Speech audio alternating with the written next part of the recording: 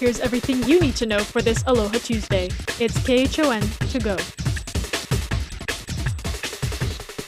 Now with KHON2 weather, Chris Latronic.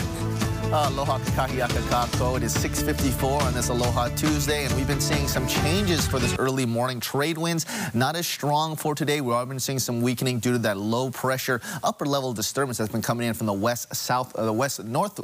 northeast headed west southwest. So you can see here changes a little bit more. A little more cloud cover is in our midst for today, and even the leeward sides, because the trade's going to be light, we're going to see more of those sheltered leeward areas get some more cloud coverage as well as showers. You can see outside already seeing some gloomy conditions as well as some sunrise light trying to break through that cloud coverage. That's still some beautiful conditions, but we do have that little bit more disturbance in our midst. So that's giving us more trade showers, and our trade winds going to be a little bit lighter. You can see east-northeast at 5 miles per hour here at the airport, 76 degrees, and right now 69% is your humidity. As we cycle through our future satellite and radar, we can see how this disturbance is interacting with our weather, and you can see it disrupts their trade winds, gives us a little bit more trade showers, but the good thing is it's staying well to the north of us. So all this heavier weather front, as well as some thunderstorm activity, is going to stay to the north, so we're not going to see that close to us. So that's going to be the good news, but we will still see some trade showers that will get heavy at times, but pretty separated and scattered. So just be extra careful as you're headed out. You can see every island windward side is going to see the bulk of that moisture,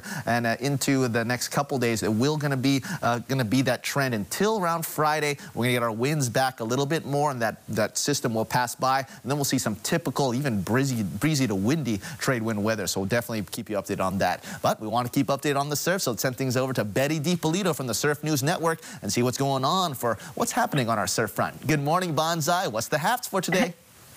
Hey, Chris. Good morning. Aloha, everyone. Well, we still have that nice southwesterly swell, a Tasman sea swell from way down south. It's coming in 1.518 seconds, so a little bit of increase from yesterday. So 3 to 4 feet at Diamond Head and Ala Moana, and some other breaks on the town side. Pretty solid. Even some bigger sets coming in. Watch out for those big bombs. And south swell, too, at about 3 feet or so. So lots of happenings on southern exposures. North side, not so much. 1 foot, maybe a 2, coming mostly from the easterly kind of direction. Makapu'u picking up that little bit of an easterly bump, 1 to 2. Sandy Beach with that south direction, 2 to 3, even some sets coming through. And Makaha picking up the southwest in the 2 to 3 foot range, and some sets coming in at other reefs too, much bigger. So check that out. Trade winds, 10 to 20, a little cloudy around here, but another beautiful day in store for us with those trades. High tide 11:30, 2.2 feet. Sun Pauhana time 6:36. There are 461 new COVID cases reported in the state yesterday, with no new COVID deaths. There are currently 9,051 active cases and 392 people hospitalized. The state is now at 65.5% fully vaccinated. And just a reminder, drive-through COVID testing continues today at the Blaisdell. Those getting tested can choose from a rapid antigen test or a PCR swab. The city says both options are accepted under the Safe Access Oahu program. Tests are done in the outside area of the parking lot. Appointments are required. Appointments are not required at the airport testing site, but officials say lines are getting longer, averaging about 1,100 antigen tests every day.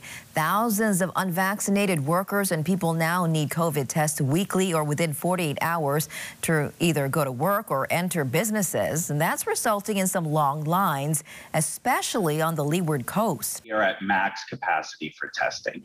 And we've actually made the decision that we are only testing people that are symptomatic or have been exposed to COVID. Search continues this morning for a missing 6-year-old girl.